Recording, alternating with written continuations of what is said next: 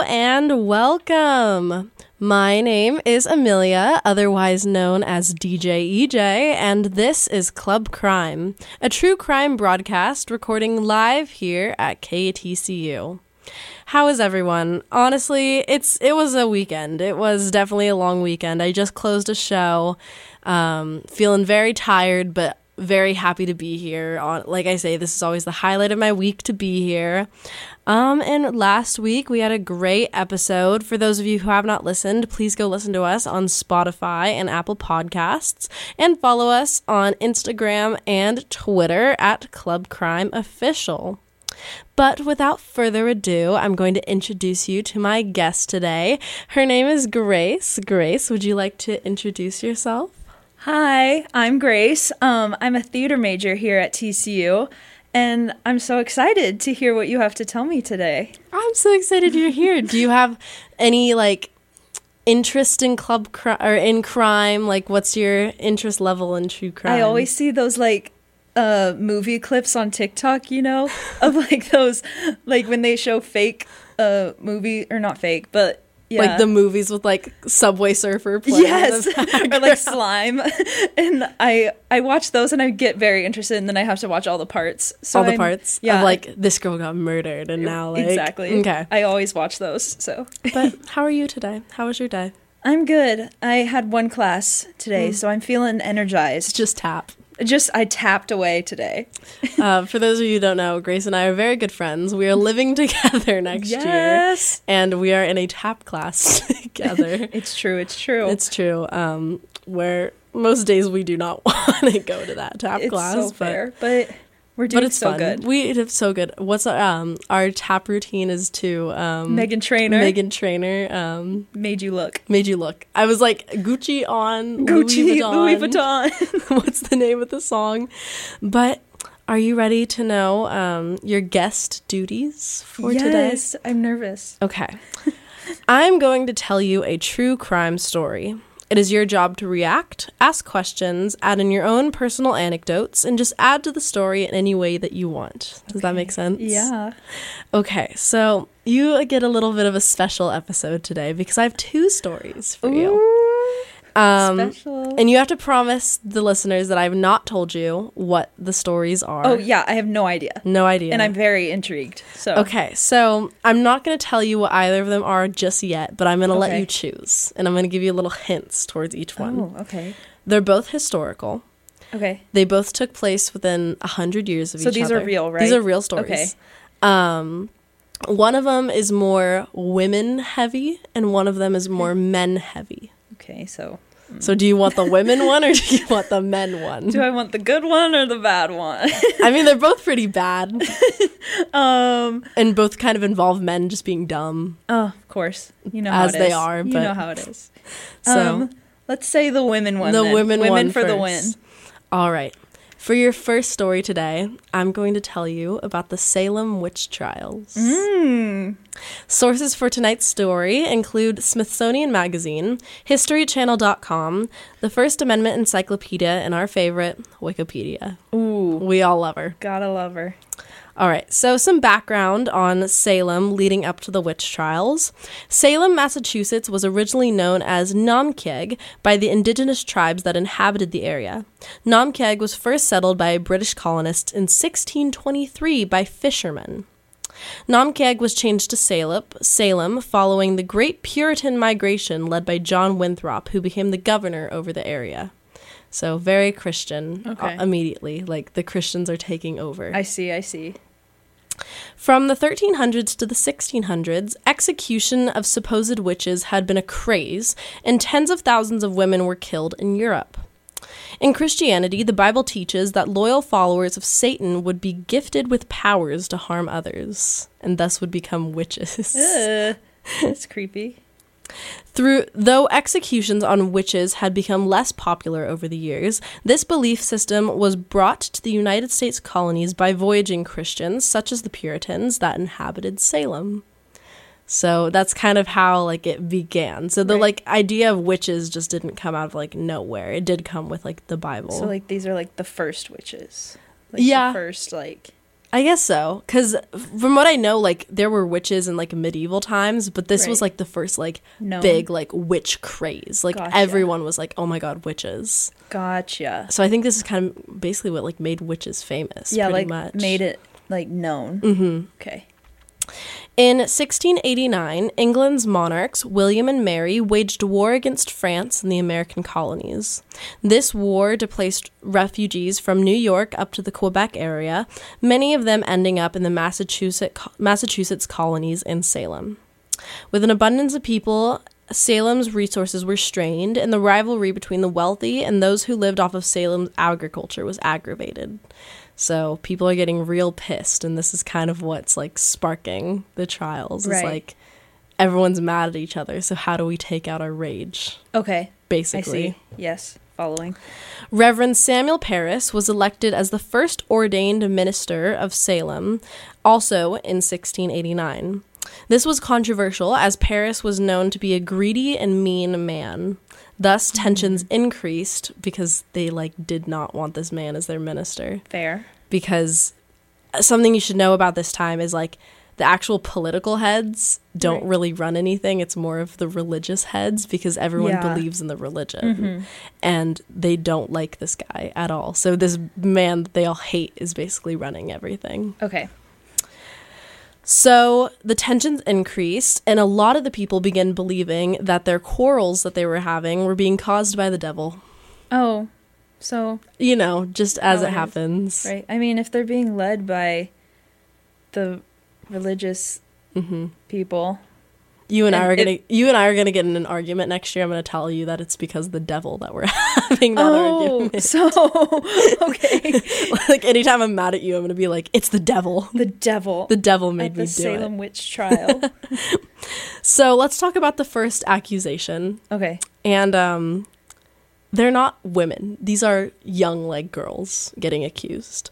Oh, okay. Like children. Mm-hmm. So in January of 1692, 9-year-old Betty Parris, daughter of the Reverend, and her 11-year-old cousin, Abigail Williams, begin to have supposed fits. So, like, young girls. Those who saw the fits said that the girls would scream, throw things, contort their bodies in odd positions, and mutter incoherent words. So just being children, like, just basically having a tantrum, like, as one child does. Yeah. The girls also complained, and this is kind of the weird part, is that they complained that their bodies were being pricked and pinched from Both of them? By some, like, unknown source. Both of them saying that is, like, creepy. Dr. William Griggs could not find what was afflicting the girls, and then blamed it on the supernatural when he couldn't find a cause. The next girl to be afflicted by these fits was 12-year-old Anne Putnam Jr. All three girls had their fits witnessed by Reverend Deodat Lawson, which I love that name. Okay. I'm going to name my child Deodat. Are you? The names just get better as the story goes on. Yeah, Anne Putnam is, like, I feel like I've heard that name a lot of times about Salem Witch Trials. Salem Witch Trials. You know that game, Town of Salem? I have that game. I love that game. Yeah, one of the, like, default characters is Anne Putnam. Oh, I forgot about that. Yeah, because it is based on the Salem Witch Trials. So all three girls get seen by Reverend Deodat Lawson, who is also a character. I just remembered he's a character in Town of Salem. Mm-hmm. That's kind of fun. And he had also been a former minister near the Salem area. When Lawson would preach as a guest in Salem, his speakings would often be interrupted by the girls' outbursts. So kind of like you said, just like being kids. And right. Like, wait, you said one of their dads was a reverend? Is it so 9-year-old Betty Parris is the daughter of Reverend Samuel Parris, who's the guy, like, no one likes. Oh, okay. The one that okay, I'm caught up. So magistrates Jonathan Corwin and John Hawthorne begin to implore local officials to do something. John Hawthorne? That's another one. No, I'm sorry. We're just going to keep calling out the names that we know from this game. Continue. Began to implore local officials to do something about the girls. So finally the girls were asked to name who was afflicting their bodies with witchcraft. The girls then named Tituba, a Caribbean woman enslaved by the Parris family, Sarah Good, a homeless beggar, and Sarah Osborne, an elderly, impoverished woman. So let's talk about each woman and kind of why they were accused.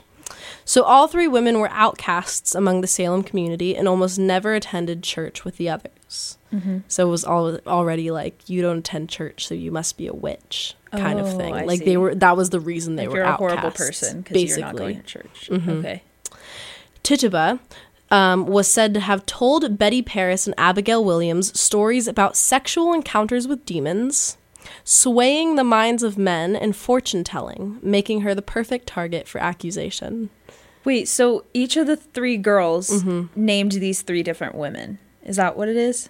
So it was more like Ann Putnam named one, which she named Sarah Good. Okay. And then the other two women were named by Sarah and Abigail. Oh, okay. So, like, each girl named one. Each girl basically named one, but you should also kind of know that, like, these girls are family members. Like, they spend time together, so this is definitely a little something. Sisters and a cousin, right? No. One's a cousin. Two of them are cousins. Oh, one's not related. Gotcha. She's just another girl. Gotcha. Okay. But they're all, like, definitely know each other. So it's a little bit hazy of, like, was this made up or... Did they plan this? Was this planned, basically. Okay. So all of the women were then interrogated by the local magistrates on March 1st, 1692. Both Good and Osborne pleaded not guilty, though Tituba did not. In her confession, Tituba said, "The devil came to me and bid me serve him," end quote, and claimed that she had signed the book of a tall man with white hair who implored her to destroy the Puritans. All of the women were then promptly sent to jail. And they were basically sent to jail just because of Tituba's confession. All three of them? Good and Osborne, like, basically, like, had to go to jail because of that accusation. Yeah. But she wasn't, like, admitting to doing it, though, was she? Or was she... She was. That was, like, her admittance. Was basically saying, I did, like, take over the girls with witchcraft, and the devil made me do it. Which is another case we talked about. That's the name of an actual case called the Devil Made Me Do It case. Oh, interesting. I talked about that with Jackson. Oh, I love Jackson. Great guy. I'm going to say that forever on this podcast. I love Jackson so Great much. Kid. So the next accusation was against Martha Corey, who was unlike the other women as she was a loyal member of the Puritan Church. Corey's accusation concerned the community because if she could be accused, then anyone in the community could be a witch. Because she's a very God-loving woman. Okay. Like, everyone knows that she, like, goes to church every Sunday, is very active in the church. The least person you would expect to be a witch. So she's not like the other three. She's not like other girls. Then after that, the next person questioned and accused was Good's 4-year-old daughter, Dorothy. Oh, she's 4. Dorothy was extremely nervous and scared throughout questioning, as a 4-year-old would be. Right. And her timid answers were interpreted as a confession for witchcraft by the, like, grown men that were... Like, the grown men said the 4-year-old was a witch because her answers were not, like, strong enough. Because she was nervous. Bruh.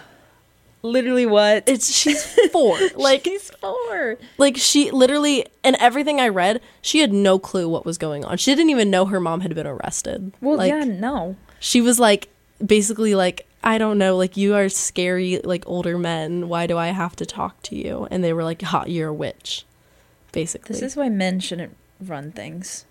Exactly. Men shouldn't be in charge. So, after Dorothy's implication, dozens of other women were also arrested in suspicion of witchcraft in Salem and in neighboring towns. On March 27th, 1692, Governor William Phips ordered the establishment of a special court of oyer, which means to hear, and terminer, which means to decide, on witchcraft cases for Suffolk, Essex, and Middlesex County. Mm-hmm. So Bridget Bishop was the first person to be tried in front of a grand jury on June 2nd, 1692. Bishop was known to be a town gossip and promiscuous, as she often wore dark clothing and costumes. So she basically just wore clothes that people didn't like. And that's why she was promiscuous. Right. So all you ladies out there, don't wear things that people don't like. Or you're going to be promiscuous. Or else you're wrong. Yeah. Yeah. So she's obviously this very promiscuous woman. And when she was asked if she had committed witchcraft, she responded, quote, "I am as innocent as the child unborn," end quote. Which is like, why would you say that if children are getting implicated? Like, literally saying that a child is innocent, like, means nothing in this case. Her testimony was not convincing enough to the jury, and Bishop was hanged on June 10th in what eventually became known as Gallows Hill. So, didn't give enough good evidence. So, that's silly. So, it's basically like, if what you say, like, isn't good enough, you're gonna die at this point. Did the 4-year-old die? No, I don't think so. I think she was put in jail, though. Oh, so, okay. So the 4-year-old did have to go to jail. The court then adjourned for 20 days to seek advice from respected ministers across the Massachusetts colonies and the New England area on how to further proceed with the trials. Respected minister Cotton Mather composed the collective response from the ministers, dated on June 15th, 1692. In his letter, Mather makes several suggestions, but most notably implores the jury to not allow spectral evidence, meaning evidence that comes from dreams and visions. So at this point, someone could make an accusation and say, "I saw them do it in a dream," and the court would accept it. Oh. That's crazy. And these ministers were like, you can't allow this. This is not viable evidence. However, the courts ignored this letter. Oh. And hanged 5 people in July, 5 people in August, and 8 in September. Jeez. So we're up to, what is that? 5 plus 5 plus 1 plus 8. That's 19 people already. Yeah. So we already have a really high fatality rate just from, like, people. Like, all you had to say was, this person's a witch because I saw it in a dream, and you'd be fine. That's so weird. So, also, this next person's name. So we already have Cotton Mather. This guy's first name is Cotton. Right, a character in Town of Salem. Yeah. Would you like to guess what his father's name is? His father? I don't know. We have Cotton. His father's name is Increase. Increase? Okay. Which is, like, in my mind, I was like, how do you get Increase as a name, first of all? Like, is it spelled like... Like increase. Like, you increase a number. That's weird. And then I'm like, how do you get Cotton? Like, do you just, like, wake up and you're like, I don't have a name for this baby. Like... I got it. You, like, look around... I got it, guys. You know how we grow cotton outside? That's the name. That's it. That's the one. That's so funny. So, and Jackson Phillips is actually FaceTiming me right now. Why is he FaceTiming you? I don't know, but unfortunately, Jackson, I am going to have to hang up on you because I can't answer your FaceTime right now. So, on October 3rd, 1692, Increase Mather, Cotton Mather's father, who was also the then president of Harvard University. Oh. Wait, Harvard was a thing back then? Harvard's like one of the oldest American really? universities, yeah. I didn't know that. It's old. That's crazy. So he also writes to the courts denouncing the use of spectral evidence. And in his condemnation, he says, quote, "It were better that 10 suspected witches should escape than 1 innocent person be condemned." So, at least we have one person being, like, the voice of reason in this. Of, like, y'all's evidence is not valid. Your evidence is bad. You're killing people for no reason. So, Mather's condemnation overall works for the most part, and Governor William Phips, whose own wife had been questioned of suspected witchcraft, prohibited any further arrest of witches and had many of the accused witches released. So... And from what I read, too, it wasn't necessarily that Mather's, like, condemnation worked. It was literally just because Phips' wife, like, got taken in, and he was like, oh, like, my wife might die. let's stop this now. Oh, okay. So once it affected him. It was like, oh, maybe we should change. Maybe what we're doing is not good. Oh, I'm glad that's what it took to. But it's also like, that's so superficial. Like, no, like, oh my gosh, men are dumb. Yeah. Yeah. So on October 29th, Phipps had replaced the court of oyer and terminer with a superior court of judicature. This new court completely banned the use of spectral evidence and thus only condemned 3 of the 56 defendants. And these women were Elizabeth Johnson Jr., Sarah Wardwell, and Mary Post. By May of 1693, Phipps pardoned everyone that was imprisoned under charges of witchcraft, though not everyone was able to escape condemnation. 19 people were hanged on Gallows Hill, and 5 people died while in jail. And here's the most interesting death of them all. Oh. Giles Corey, he was husband of Martha Corey, who we had talked about earlier. She was one of the people accused, was killed The godly woman, right? The godly woman. Okay, yes. He was killed after being crushed to death with heavy stones after refusing to submit to trial. Crushed with heavy stones? So he was basically said, I'm not a witch. I'm not going to trial.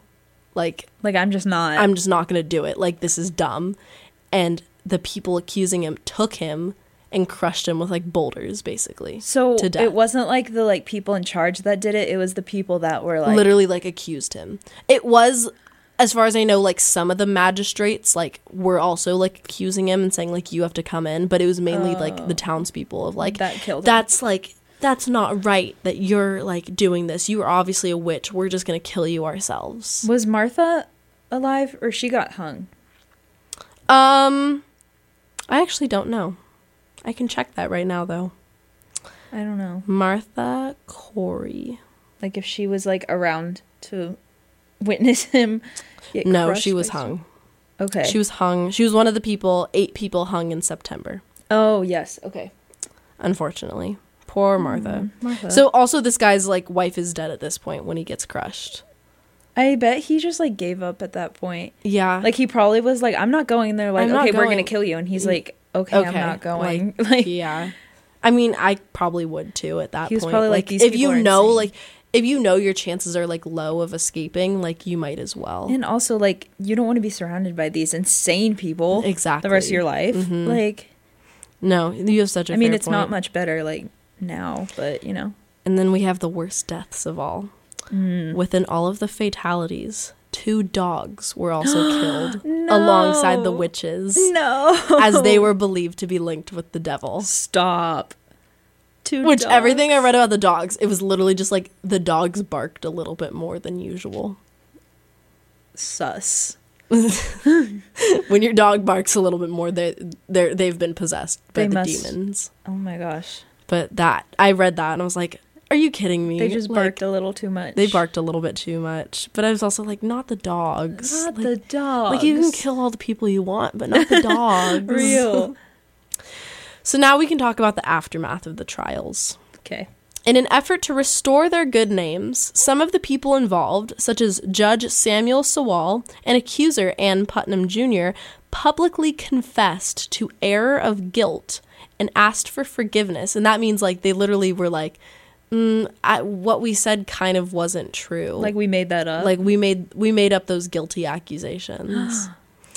And they asked for forgiveness from those who were affected for their accusations. And I bet they just forgave them. Like, they were like, okay. no. Really? Well, eventually, yes. Like, a lot of them basically just, like, went back to church and were like, you know, Reverend, can I have forgiveness from God? And the Reverend most of the time was like, you have to do this to get the forgiveness. I, like, would guess that they'd be like, yeah, you're Christian, so yeah. Like, you're good. It was kind of that. It was like, yeah, you're Christian, but it was also like, you know how like in Catholicism, like you have to go to like confession to say like, forgive me, Father, for I've sinned. They kind of had to do the same thing where it was like, Reverend, like what can I do for God's forgiveness? And like it was like, do this for your community, basically. I see. Also, we have an incoming text from my mom. Oh. Shall we read it? Yeah, let's. She says, Louis, who is our home dog, must possessed because of all his howling. And we have a dog that, like, if we leave the house, he will just start howling. Really? Mm-hmm. Is it a big dog or a little? No, he's little. My dog is little as well. She yaps so much, but she thinks she's a big dog. So. Louis thinks he's a big dog. Yeah. Too. Louis hates all other dogs, but when he sees another dog, he likes to pretend that he's the bigger one. That's what my dog does. Even though he's little. Like, he is not big whatsoever. That's exactly my dog. So, going forward, families who lost loved ones in the witch trials also campaigned for their innocence and filed petitions to the courts to have their accusations formally reversed. However, most of the reversals were only for those who had been implicated but not hanged. Mm-hmm.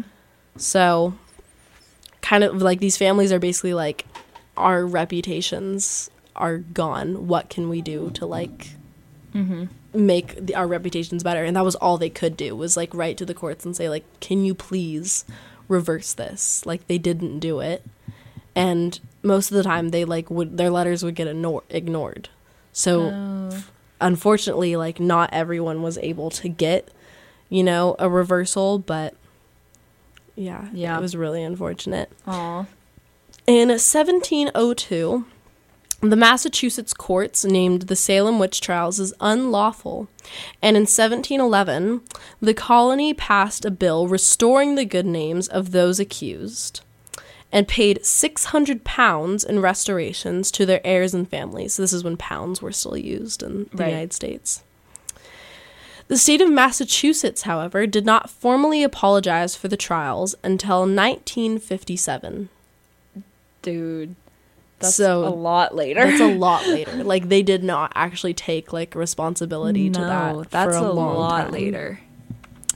Memorials for those accused were placed all over Salem by families following the trials. In 1992, an official memorial for the trial's 300th anniversary was enacted in Salem, as well as a memorial park was built. So, the Salem witch trial has been depicted in several forms of media, such as the video game Town of Salem. Yes. But the most game. famous example is The Crucible by Arthur Miller. Do you know about The Crucible, the play? Yes, I do. I was gonna say, we're theater kids. We should know about this. this. I've heard of it, and I think it was done at my theater. I don't think I've ever actually, like, read it. I don't think I've seen it, but I know it was done at my theater. Mm-hmm. And I know my friend was in it, but I didn't get to see it. So it's about the Salem witch trials, obviously, but it was used as an allegory. It was written by Arthur Miller, and it was written in 1953, and was used as an allegory for the anti-communist McCarthyism and the similar hysteria and accusations that were sweeping the nation at the time. So Arthur Miller basically saw this was like the time when the Cold War was starting. Everyone was like, you're a communist. No, you're a communist. And so he saw that and was like, this has basically already happened. Like, this happened with the Salem witch trials. It's the same thing. Mm-hmm. So he used the setting of the Salem witch trials as, like, a statement against McCarthyism, or, like, anti-McCarthyism and communism. And, like, you can't, like, unlawfully, like, say, like, you're a communist as much as you can't unlawfully say, like, you're a witch, basically. Right. Other popular works inspired by the trials include Hocus Pocus, The Autopsy of Jane Doe. Have you ever seen that movie? I haven't. It's this horror movie on Netflix, and I don't think I've ever finished it. Like, that is one of these scariest horror movies. I'm not a horror movie. I can't. I am a horror and movie person, but that movie, so no spoilers, but the premise is this girl gets brought in to, like, have an autopsy done. They, like, find her at a crime scene, and it turns out her body is, like, this super well-preserved body of, like, a witch from the Salem witch trials.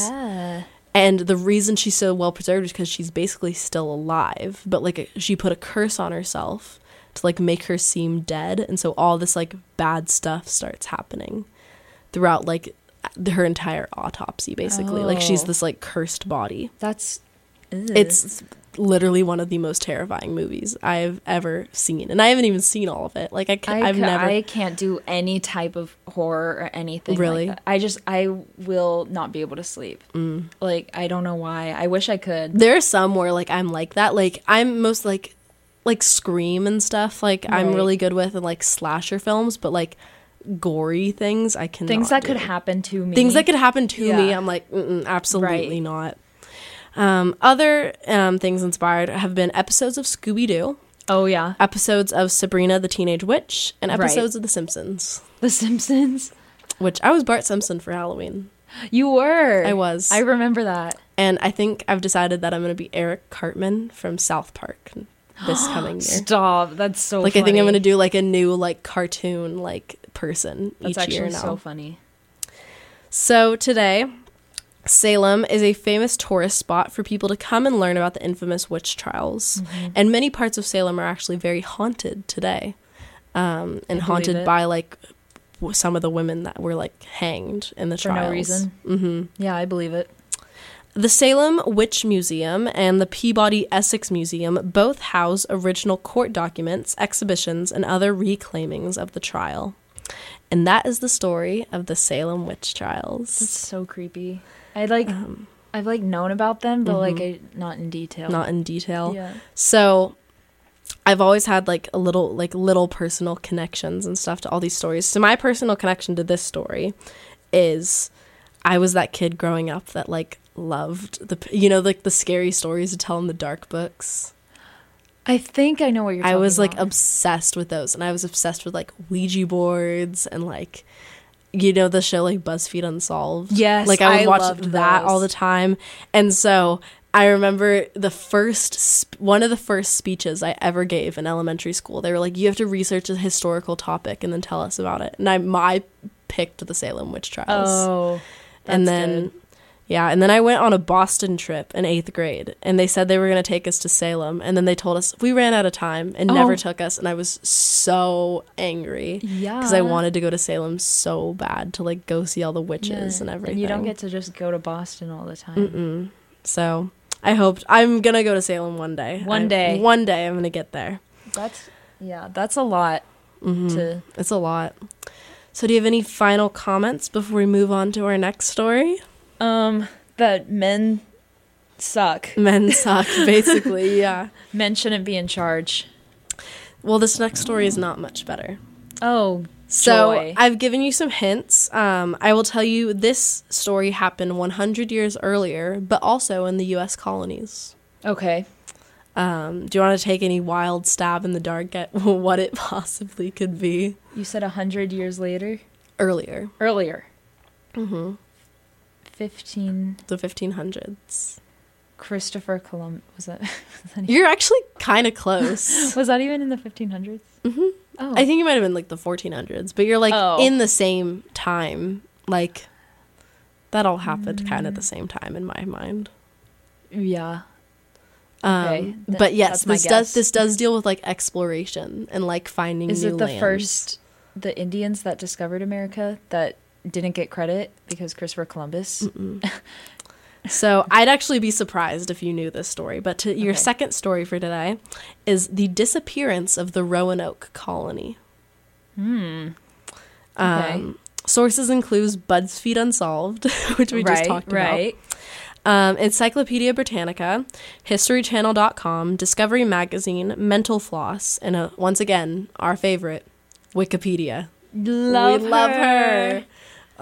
I get, like, I've told some of my professors that, like, I use Wikipedia in the show, and they're like, why? Like, it's not a current source. And I'm like, it's not for class. It's not. It's not for class. And also, I'm using multiple sources. It's not like Wikipedia is my only source. So. And also some of it like, is true. Like, you Yeah. can't really lie about everything. Yes, you know? and I do, like, I've said this before, I do, like, cross-examine, like, whatever I find on True. Wikipedia. Like, I'm not just gonna say, like, was this true? Like, if I have a, like, question about it, like, I will actually You'll go look it online up. and look it up. But most of the time, it's factual. Yeah. Although there have been, like, times where I'll look at articles and, like, names will be, like, switched, or, like, it'll say, like, someone's 900 years old, and I'm like, that's not true.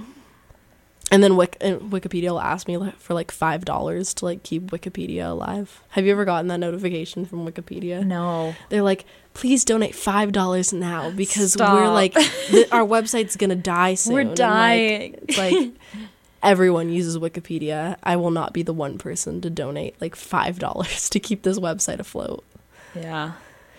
But That's real. I would not. I would never donate. I'm sorry. I love you, Wikipedia, and I use you all the time, but I'm not going to donate $5 to you, especially when like anyone can go on and change your information. So. Right. Literally. Wait, what thing is this on? What do you mean? What radio channel? This is KTCU Radio 88.7. Okay. Sorry. To anyone listening right now, that is the radio station you are listening to right now. Just letting you know. I just wanted to let y'all know. A refresher. Okay, so let's talk about our background. The Outer Banks of North Carolina were first explored in 1524 by Florentine explorer Giovanni da Verrazzano. Okay. What a name. What a name. And he was under the employment of King Francis I of France. Verrazzano mistook the islands as an isthmus in the Pacific Ocean and concluded that he found what could be a potential shortcut to China. You know, just like in the... So he got to these islands and he couldn't see the mainland. Right. So he thought what the islands were was this like opening between the Americas that he could just get to and go to China. Okay. Which is not how it works. So, no, wrong. And he basically, like, just got barely close enough to see the islands, but didn't want to get closer. Okay. He just saw the islands and goes, we can go to China now, guys. And let's go to China. And he actually went back and reported this to King Francis of King Francis of France, and the king basically told him, like, you're an idiot, like, and rejected the evidence that he like gave, which like fair, because it doesn't make sense of like why the Americas would just have this like hole. So okay. The islands were explored several more times after Verrazzano's initial discovery, but Sir Walter Raleigh was issued a colonization charter by Queen Elizabeth I on March 25th, 1584. The Queen declared that Raleigh had to establish a colony by 1591 and was to, quote, discover, search, find out, and view such remote heathen and barbarous lands, countries, and territories to have, hold, occupy, and enjoy, end quote. Though the charter was under Raleigh's control, Raleigh was forbidden to leave the Queen's side, and thus he had to employ explorers Philip Amdas and Arthur Barlow to capture the mission, or to captain the mission. Amdas and Barlow's ships departed from England on April 27, 1584, and made landfall on July 13th, just north of the Hatteras Island. While surveying the region, the charter made contact with the, if I say this wrong, forgive me, but this is a big word, Osamokumuk natives. Wingina, their leader, welcomed the colonists and even sent two natives, Manteo and Wanchese, back with the colonists to England. So they're off to a really great start. Like, the natives are welcoming them. Right. Like, you know, everything seems good. Okay. And when Raleigh reports the expedition findings to Queen Elizabeth, she was so impressed that she knighted Raleigh and declared that the region be named Virginia in reference to her being the Virgin Queen. And he also gave permission for a colony to be built on Roanoke Island, which was like the main island they found that the natives were living on and was like going to be the easiest to colonize because it was the most agriculturally healthy. Like, they were growing tons of plants on here. So they were like, this is going to be our home now. Okay, right. So let's talk about the establishment of the first colony. Okay. After acquiring enough money from investors to fund his colony, the expedition departed with a fleet of 7 ships on April 9th, 1585 from England, led by Sir Richard Grenville. I don't know why I was saying it like that, in place of Raleigh, who had to once again stay behind because he's basically forbidden to leave England. And when I was looking up about that, it was like not because he had done anything. It was literally just because the Queen like valued him and his information so much that she was like, you can just never leave. Basically. Like, yeah. It's like, you know, you can send people out to get this information and we'll credit you for it. But like you can't. No, you stay here. So only men went on this voyage. And we already know there's going to be some issues. We already discussed this. And of course, the voyage was extremely difficult and ended in the ship named Tiger striking a shoal near Wokokan Island and ruining basically almost all of their food supplies. Oh, you know. And then we're all running it. So. I looked up like what shoals are, right. and it's like a sandbar basically like sticking out of the water. Yeah. And you can see them. So it wasn't like it would just like came up. It was literally like you can see them popping up. So they just said, we can go over it. Like, we can make it. We can make it. Which, like, reminded me of, like, all men who have, like, trucks. And they're like... That's exactly what I was just thinking. Like they're like, yeah, we can get over it. And then they, like, get stuck. Basically. Yeah, or they're, like, leaving, like, last minute. And men are like, we can make it. We can make it. And they're, like, 30 minutes late. Like... Because they, like, crashed and, like, fell. And... yeah. So, with low supplies, only 100 people were delegated to stay with appointed Governor Ralph Lane. Because the Spanish had been attacking English ships in the area, a resupply mission took a while to be arranged, and thus the colony would have to rely on the kindness of the natives on Roanoke Island. During their time, they also built a fort to give them shelter. And as we know, like, these natives are being very kind to them, so it wasn't, like, out of the question that, like, they would take them in and say, like, here, we'll give you some of our food. We have plenty of it because we're great farmers. And the Osamokumuk were able to sustain the colonists until winter of 1585. Their generosity eventually ran out, though, as the colonists began to abuse the kindness of Wingina's people, basically being like, it's our food now. Actually, like, you can't have it. I saw this coming. I knew it. After learning about an attack that would be mounted against them, the colonists killed Wingina and other natives and mounted Wingina's head on a spike outside of their fort. Oh, no. So the natives were basically like, we need these people to be gone. And somehow the colonists heard about it and were like, nope, us first.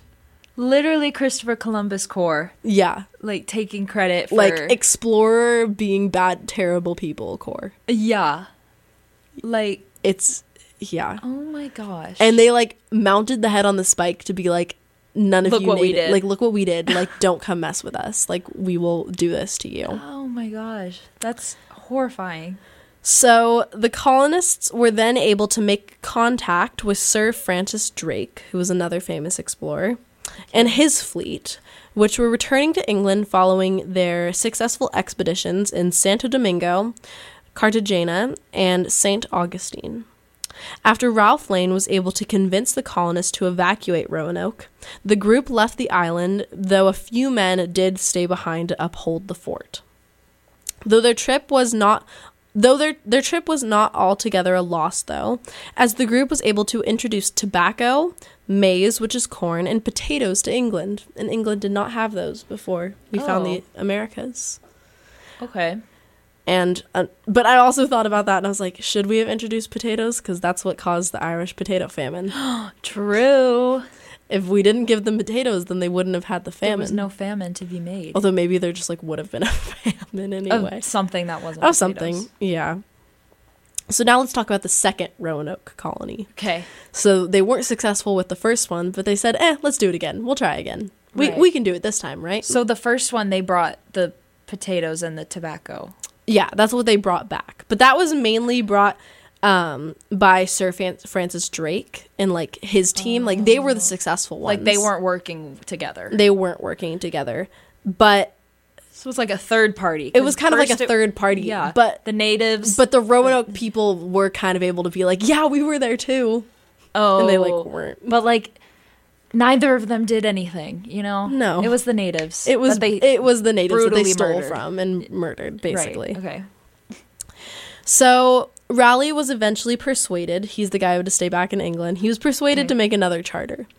And I'm like, how do you get persuaded? Like, you're probably losing money. Probably. And you don't even get to go on these expeditions. So why are you making more of them?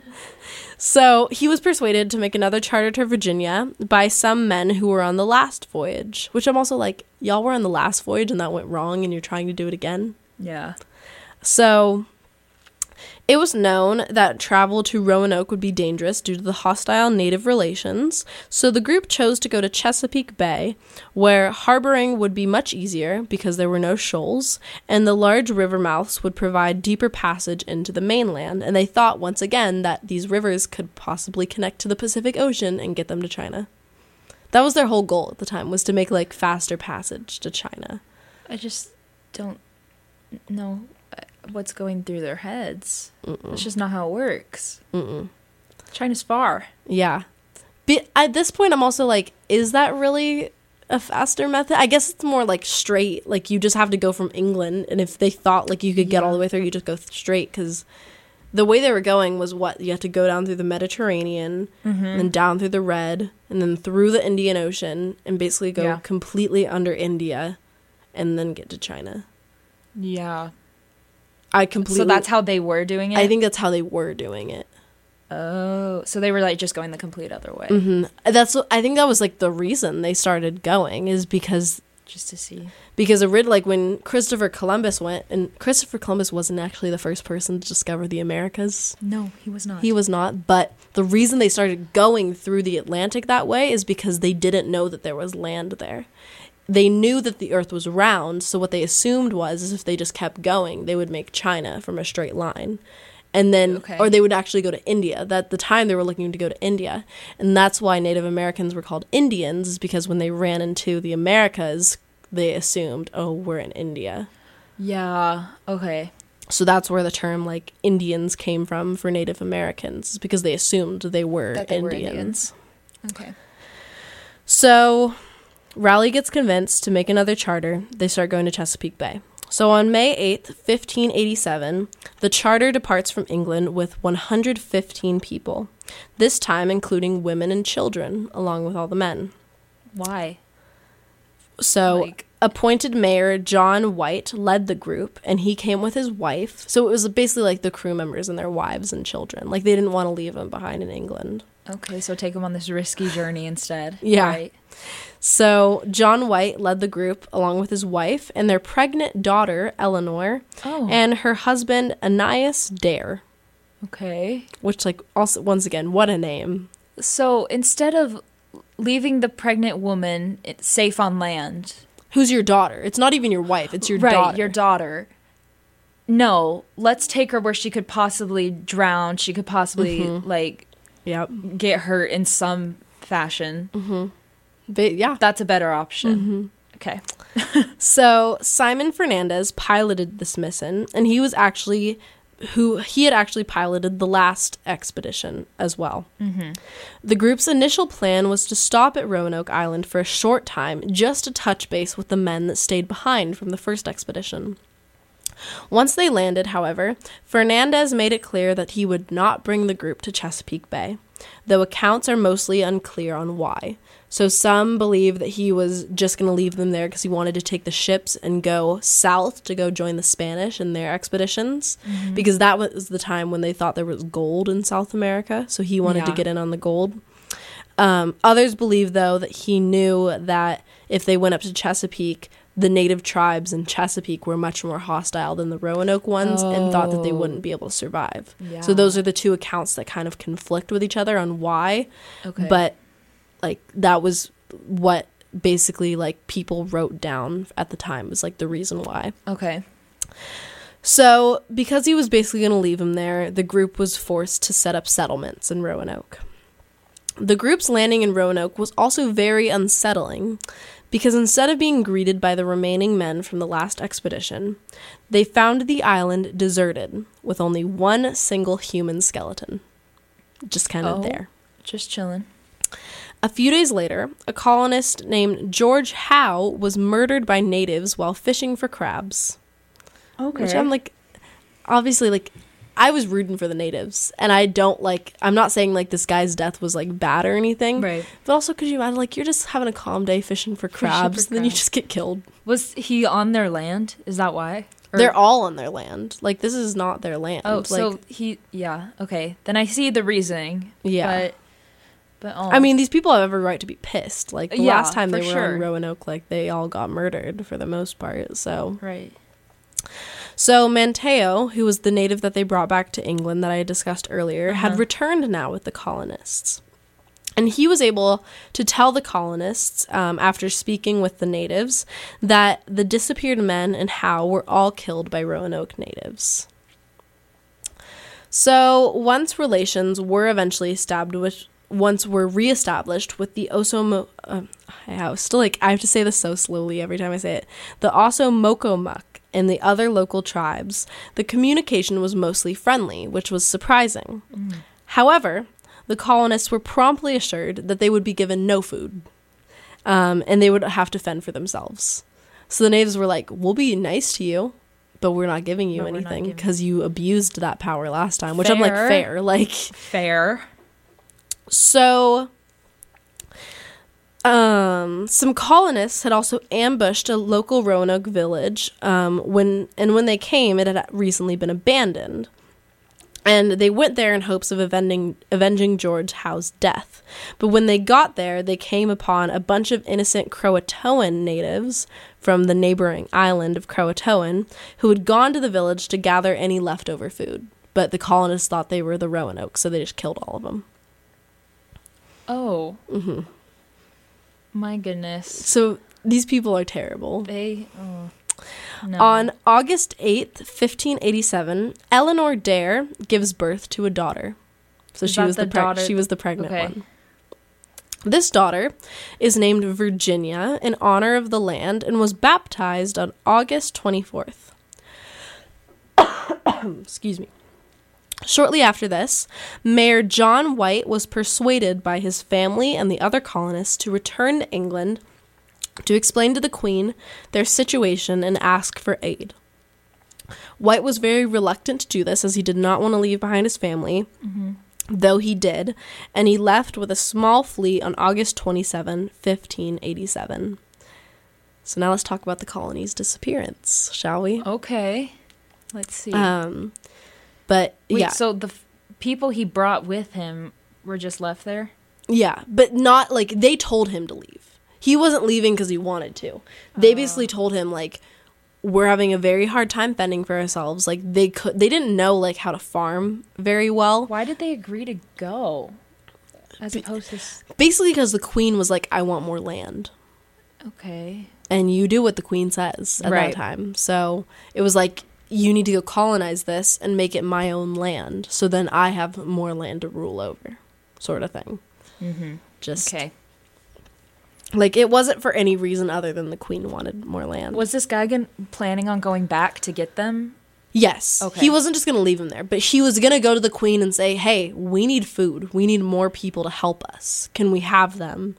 And then was going to bring them back. Okay. So, excuse me.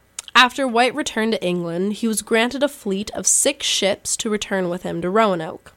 Though their voyage was delayed by the Anglo-Spanish War, which was taking place at the time. By the time the voyage was able to make the full travel to Roanoke, White had spent 3 years away from the island and did not step foot on it again until August 18th, which was his granddaughter's 3rd birthday. Okay.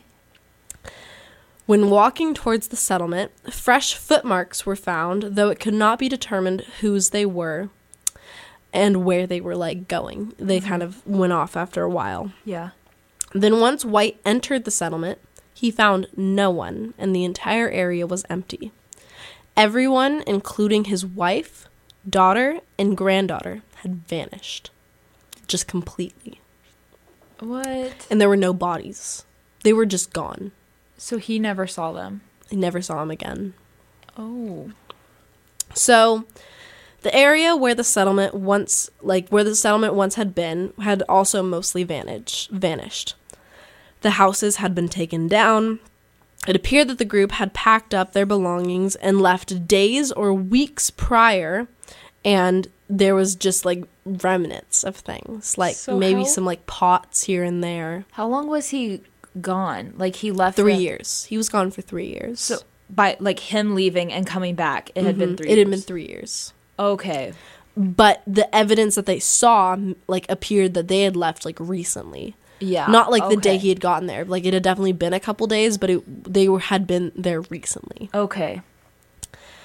So, sorry, I have like a tickle in my throat. While searching for the group, White came upon the letters CRO carved into a tree. Then he found the word Croatoan carved into a fence post. And this is like what makes this like a famous case, is like people are still analyzing these words like to this day. Wow. White was relieved, as he believed that this was a clue that the group had left as they had traveled to the neighboring Croatoan island. So Croatoan wasn't this like random word, but Right.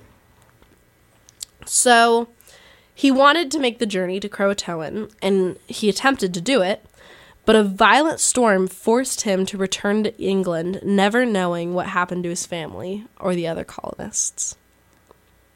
What? So he was just completely unable to get there and never knew. Like, so he died. never went. He never went again, and he died like never knowing like what happened to his wife and like kids or anything. So nobody knows. No one knows. So let's talk about the theories. Okay. Yeah. So one of the most popular theories regarding the colonists' disappearance is that they integrated with the local natives. Many historians believe from the colonists that the colonists sought help from nearby Croatoan people, who were eventually known as the Hatteras tribe. Explorer John Lawson wrote in his 1709 book called A Voyage to Carolina that the Hatteras people spoke to him of their ancestors and that some of them were white. So the natives spoke that they had like white ancestors. Oh. Another theory suggests that the Roanoke people were able to survive with the natives and joined the Jamestown colonists. In 1608, Captain John Smith, who was the John Smith that was like New Pocahontas. Yeah. He reports seeing native people dressed in European clothing, along with natives who had blonde hair and paler skin.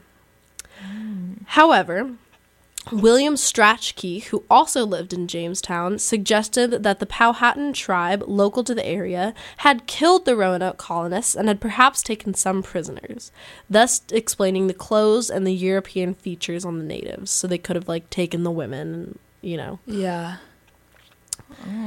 And while the assimilation theory is very positive, the annihilation theories are not. So Okay.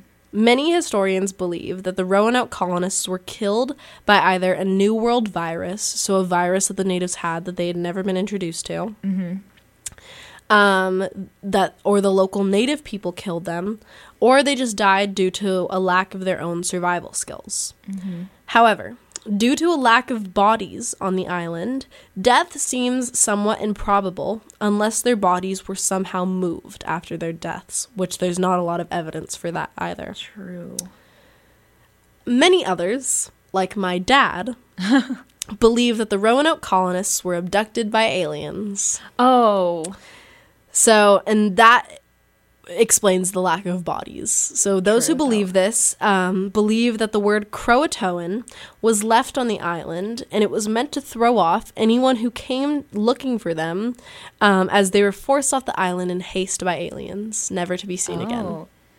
See, the hard part is you don't know, like, they're like they all could be true. They all could be true. So there are a lot of articles right now coming out that are trying to say that this disappearance has been solved pretty much. So a lot of archaeologists are still like going on the island today, and they found like pots that have just been like left and all these things.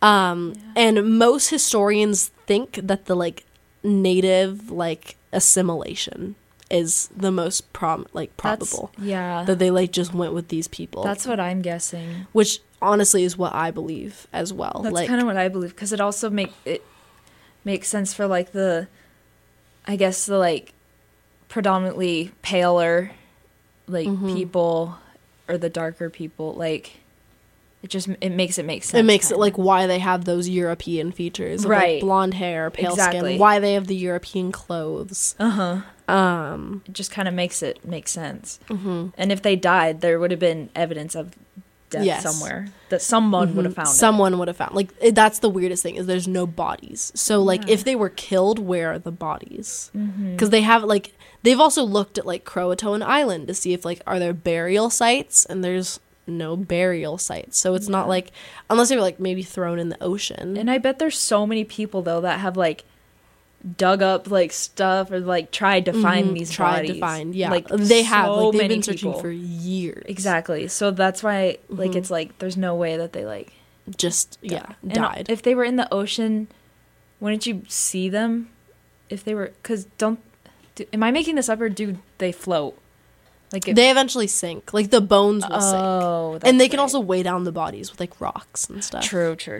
But yeah, I don't know. It just makes more sense if they like somehow convince the natives to like let them join them. Yeah, I agree. So most popular depictions include American Horror Story Roanoke, which is a season of American Horror Story, which I knew about the Roanoke story before, like I had seen American Horror Story Roanoke, but I don't really see the connection with like Roanoke. I didn't see it. The American, because have you seen that series, that season of? I haven't. But the season is like it has involvement with like Native Americans. Lady Gaga's in that season. Oh really? Yeah, she's in Hotel and she's in Roanoke. Kathy Bates. Oh, I love Kathy Bates. She's my favorite actress. That's precious. And then, of course, BuzzFeed Unsolved, which I got a lot of information from.